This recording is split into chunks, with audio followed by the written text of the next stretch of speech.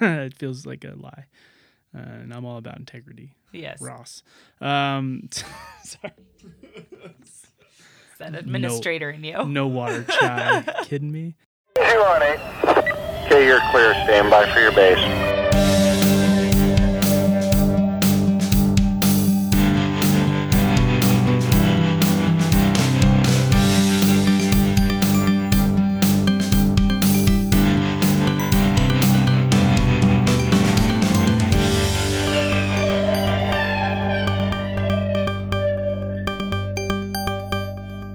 Bound clear, number 2, go ahead. Welcome to EMS Cast, where we provide high-level education for you, the providers on the streets. I'm Ross Orpit, and my co-host Matt Mendez brought on Dr. Angela Wright to chat with us about ARDS or ARDS, and we'll also talk about how it relates to the COVID-19 infection.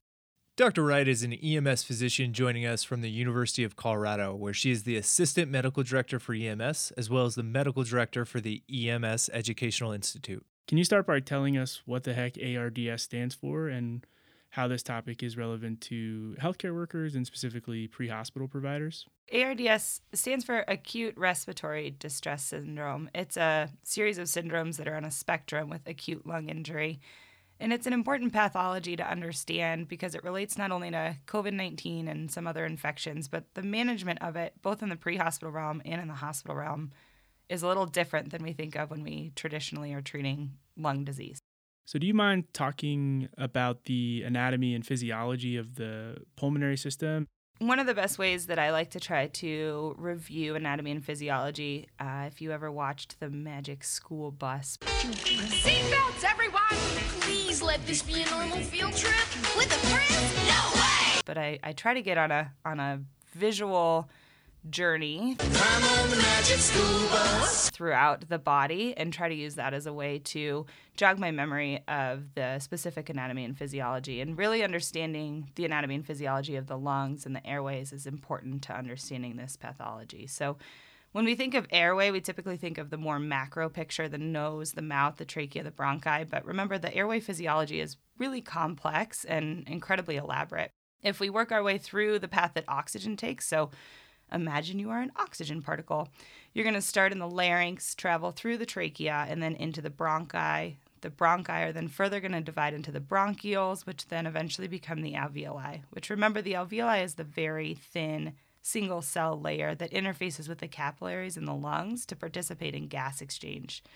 So remember, oxygen's crossing through the cell layer from the alveoli to the capillaries, then to join the pulmonary circulation to be transported throughout the body. Similarly, as we're talking about gas exchange, the capillaries are offloading their CO2 into the alveoli, which then works its way backwards. So if you are imagining that you're a CO2 particle, you're going to go through the bronchioles, the bronchi, the trachea, the larynx, and out into the world. Now that we remember the anatomy, let's review how parts of the system can break down and fail us. So remember, there's different things that can cause respiratory failure. It can be a problem with oxygenation or a problem with ventilation. Quickly, a refresher, the problem with oxygenation occurs when there's difficulty delivering the oxygen to the organs throughout the body because of a problem with the distal airways, issues getting the oxygen into the capillaries and successfully delivering them.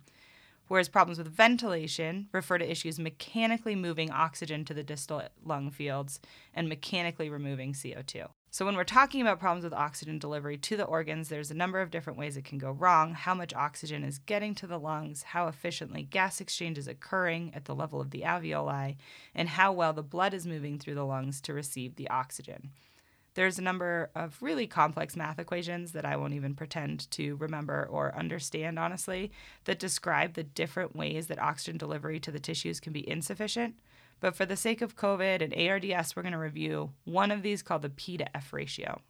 P to F ratio. The P to F ratio, stated simply, is the P. pressure of oxygen within the blood compared to the F. fraction or percent of oxygen that is being provided to the lungs.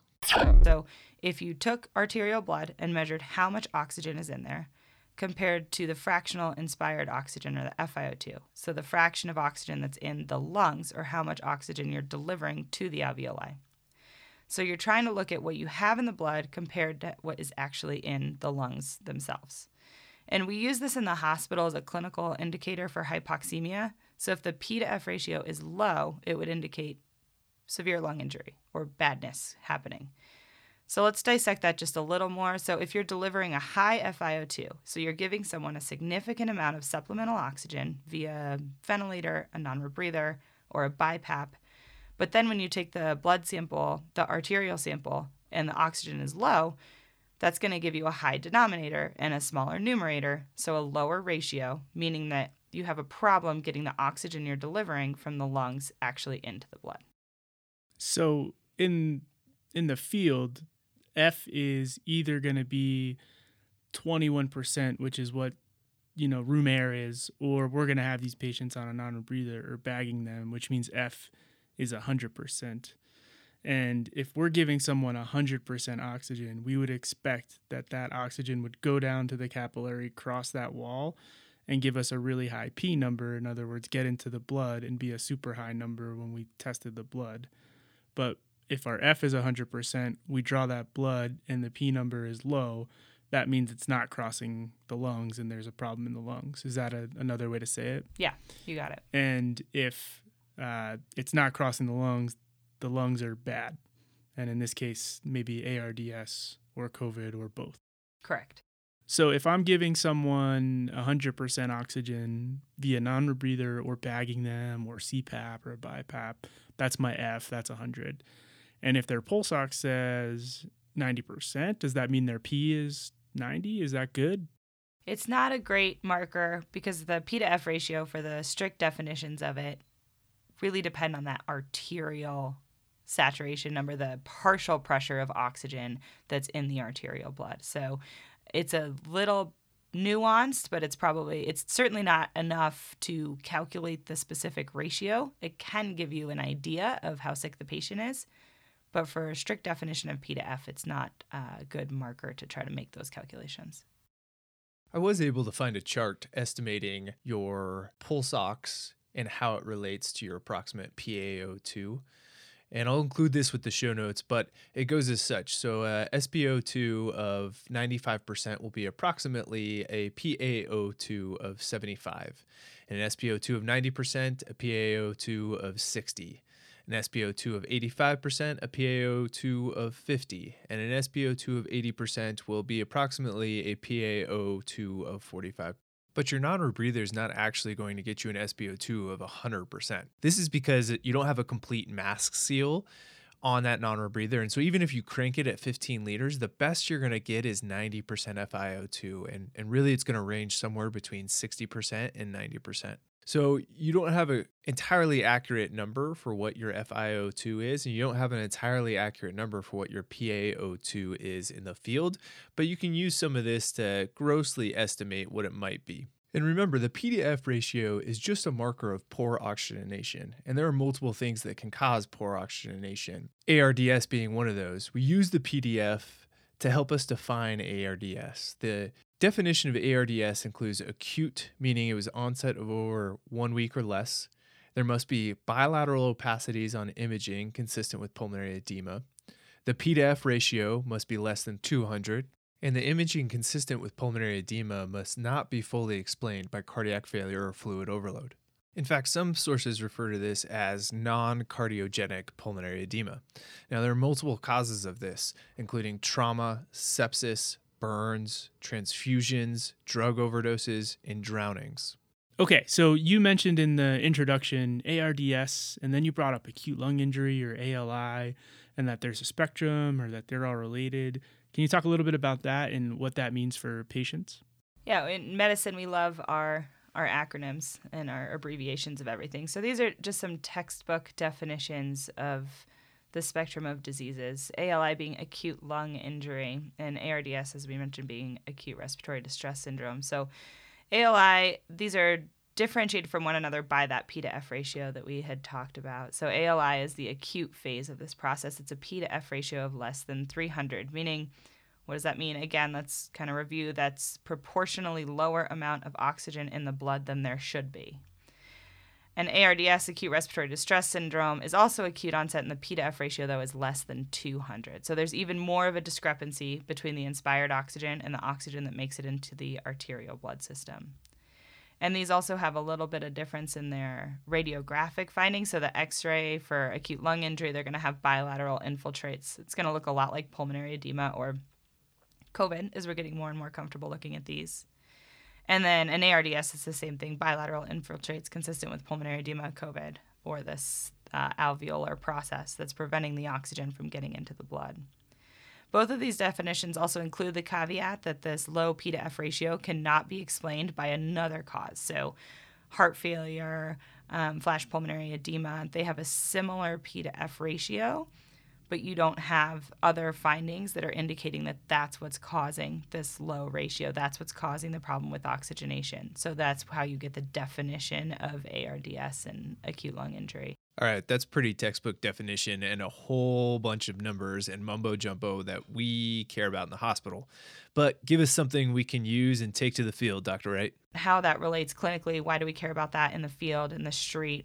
These patients have hypoxic respiratory failure. They can't get oxygen from the outside world or their lungs into the bloodstream to then deliver to their tissues and organs. So their internal mechanisms are starving for oxygen, signaling shock to the body with tachycardia and an increased respiratory rate. Their SpO2 is going to be low because, as we kind of talked about, that's a measure of the fraction of oxygen in the blood, which we know is low in these patients. And on exam, you might hear rhonchi, depending on how much material is in the alveoli, or you may just hear diminished breath sounds, poor air movement. And the bottom line is these patients look sick. They look very, very sick because they are. And so don't get caught up in the numbers and the P to Fs and the acronyms. Just remember, this is an oxygen delivery problem. You have oxygen that can't get across the alveolar membrane into the capillaries to be delivered to the body. These patients are going to look very, very ill, and they need to be transported quickly to the hospital.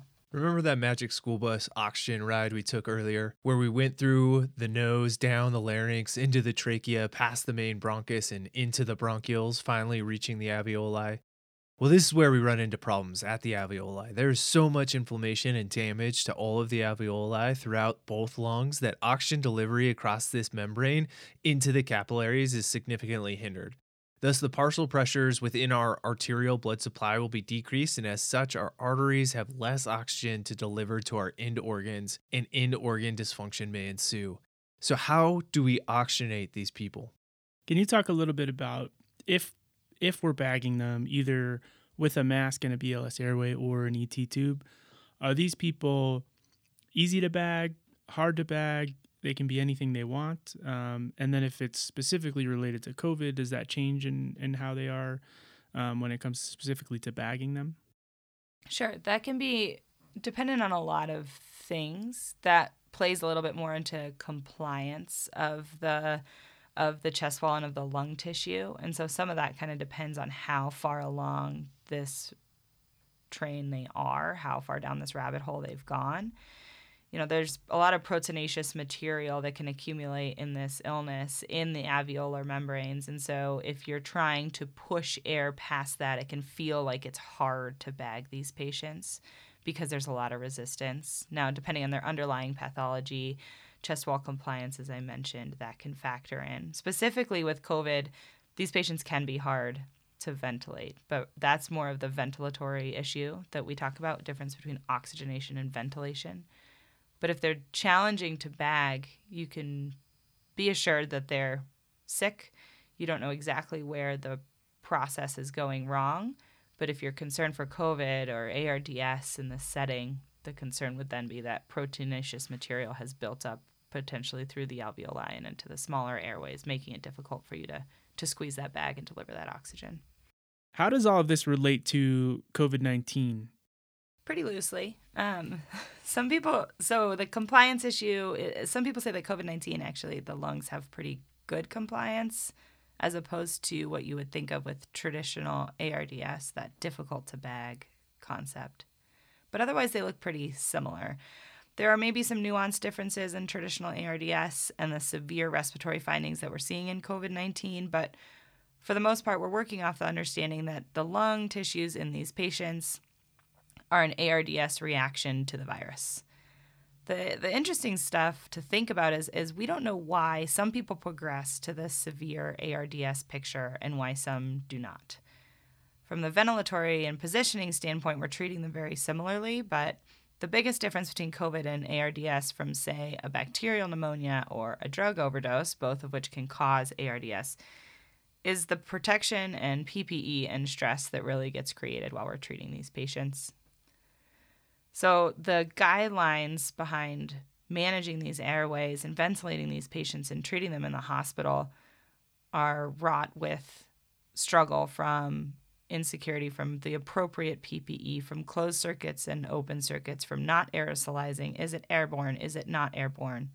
And that's taking an already pretty complicated disease process. We talked about math. We talked about ratios. We were talking about cellular level stuff. So all things that are complex and stressful, and adding a whole nother level of stress and complexity to it. So in my mind, that's kind of the biggest difference. Let's recap some of this now. We reviewed our airway anatomy. We talked about how generally a high fraction of oxygen in the lungs should lead to a high pressure of oxygen in the blood. But in ARDS, there's so much proteinaceous material in those alveoli that oxygen can't diffuse correctly. And so despite a high fraction of oxygen in the lung, we have a lower than expected pressure of oxygen in the arterial blood. This is the basis for our P to F ratio and how it can help us determine disease severity. This buildup of proteinaceous material or edema in the lungs, if severe enough, can also lead to poor compliance of the lung tissue. This will make the patient feel as though they have stiff lungs that are difficult to bag. COVID-19 mimics a lot of these things, although with some nuances that we are still attempting to understand, and honestly probably less important to us in the streets. Now that we have a background, let's talk treatment. You mentioned that the pathophysiological findings, in other words, the abnormal P to F ratio, the X-ray, and all those things can't be explained by another process such as CHF. I know how to treat CHF, but when it's not explained by something like CHF, I'm not sure I know how to treat it. Can you talk about how to treat ARDS? The goal here is lung protective ventilation. That's the term you'll hear over and over when treating this, lung protective ventilation. So we're using ideal body weight in low tidal volumes with a high PEEP. So high PEEP meaning high positive end expiratory pressure. Ideal body weight meaning you're calculating the amount of oxygen delivery based on what the ideal person would weigh at that height, not necessarily what they actually weigh. Because you can see if you use their actual weight, you could get way overshoot that. And then low tidal volumes, you're not delivering huge breaths to these patients. And you're trying to combat the physiology that we went over. And the goal is to push through the crap in the alveoli, maintain oxygenation, and not cause barotrauma. You don't want to pop the lung with aggressive ventilatory settings. You're not pushing through all of that with an extreme amount of force with a huge tidal volume.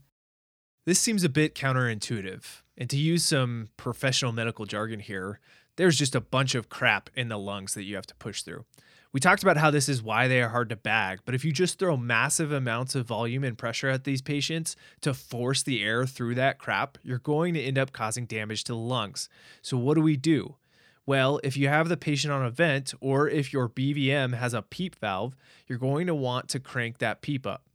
Or if you're using CPAP, you're going to want to use your higher PEEP settings, something in the range of 10 to 20.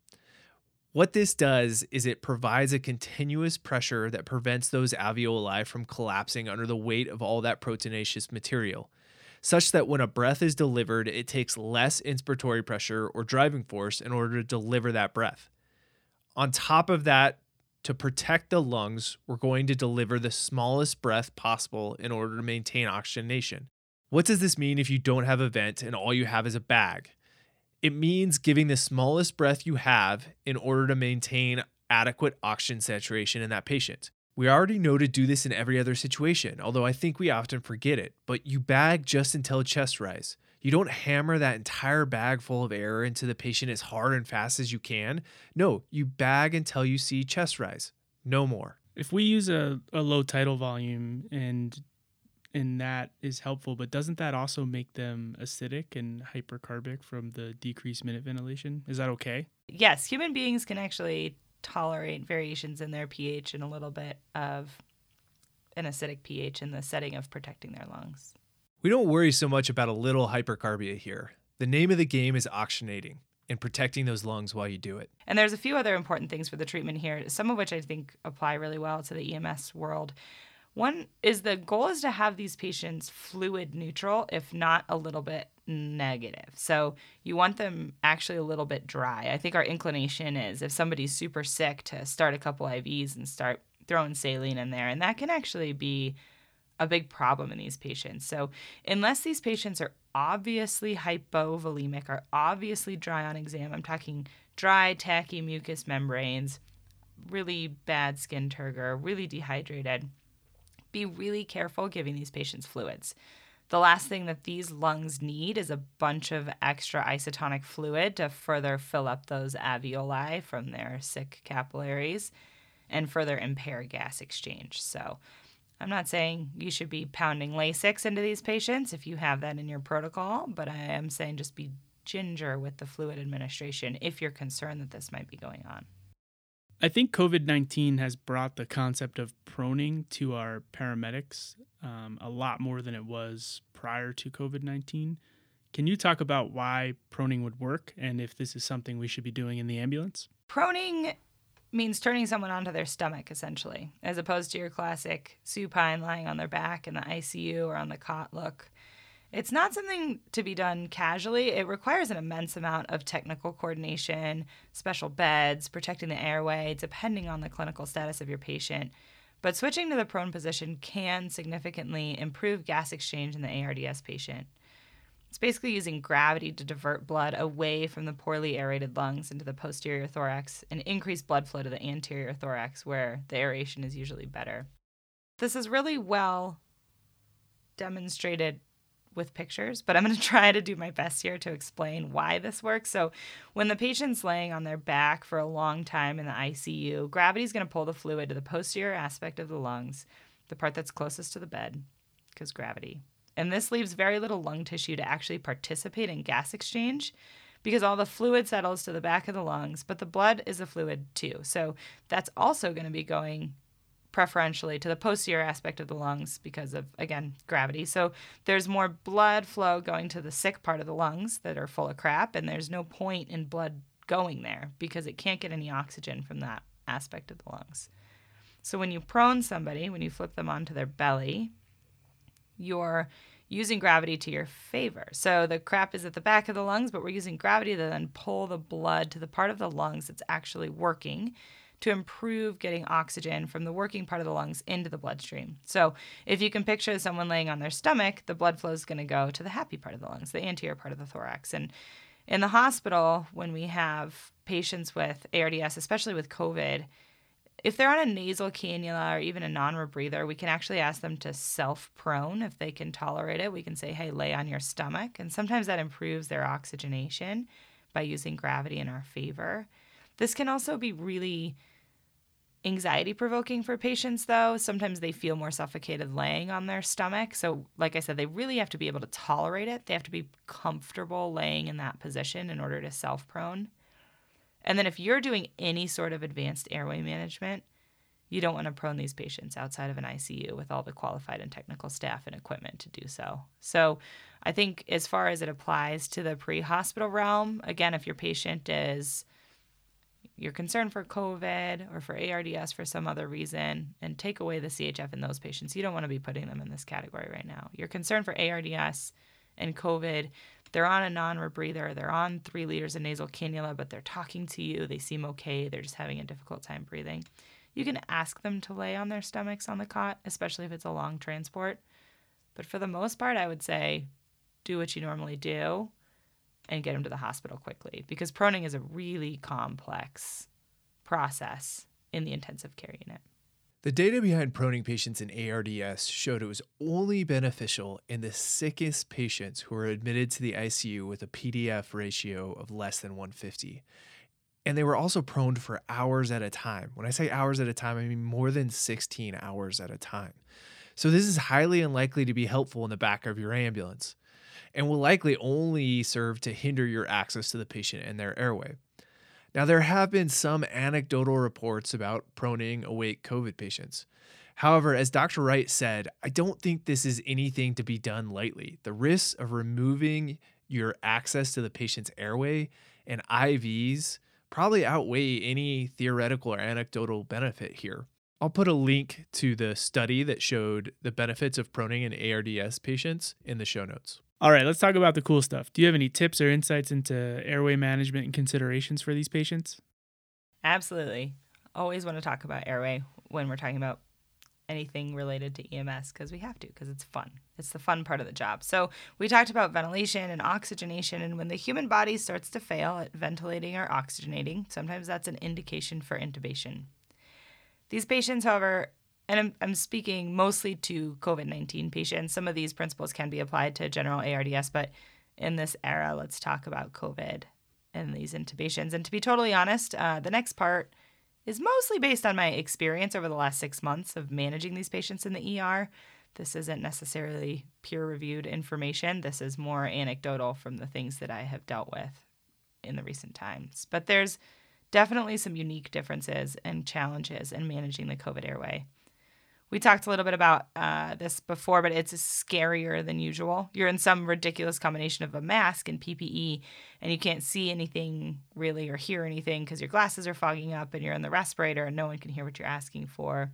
And you're often with a skeleton crew, only 2 or 3 people to manage the airway, which is very different than anything else we've trained for, although all you badass pre-hospital providers are very used to this, intubating in challenging situations and only having 1 or 2 people to help you. But in our nice controlled settings of the ER, this is a unique challenge here. These patients have no reserve. And what I mean by that is that these patients are very, very quick to desaturate when you initiate RSI. So when you're starting the process, maybe their pulse ox or SpO2 can be low to begin with. Think 86%, 88% on a non-rebreather and high-flow nasal cannula.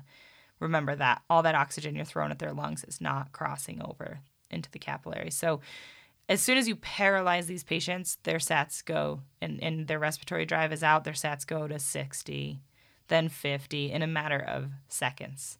And you have to get the procedure done really quickly, which can be really stressful. Sometimes in intubations in a more controlled setting, we're used to having time to look, time to find the perfect view, time to pass the tube before we start to see those desaturations. These patients desaturate very, very fast. And then they're difficult to sedate. It's hard to manage keeping them sedated appropriately because they're hypermetabolic. They're so sick. Then they're difficult to prone. And then there's a lot of peri-intubation complications because they're just so sick. Think about everything we discussed. This is not healthy lung tissue. So airway management is challenging in healthy lung tissue. And these patients are often near death by the time you get to this point in their management, which makes it even more challenging to complete these procedures. And I don't want to say these things to invoke fear. I'm not trying to be dramatic, but I think it is really important to point some of these out because they're unlike any airways that I've managed before in my career in these unique challenges and then the context of the global pandemic. The secretions are extra thick and glue-like also. And it's just a lot of things going into an already complicated and stressful situation.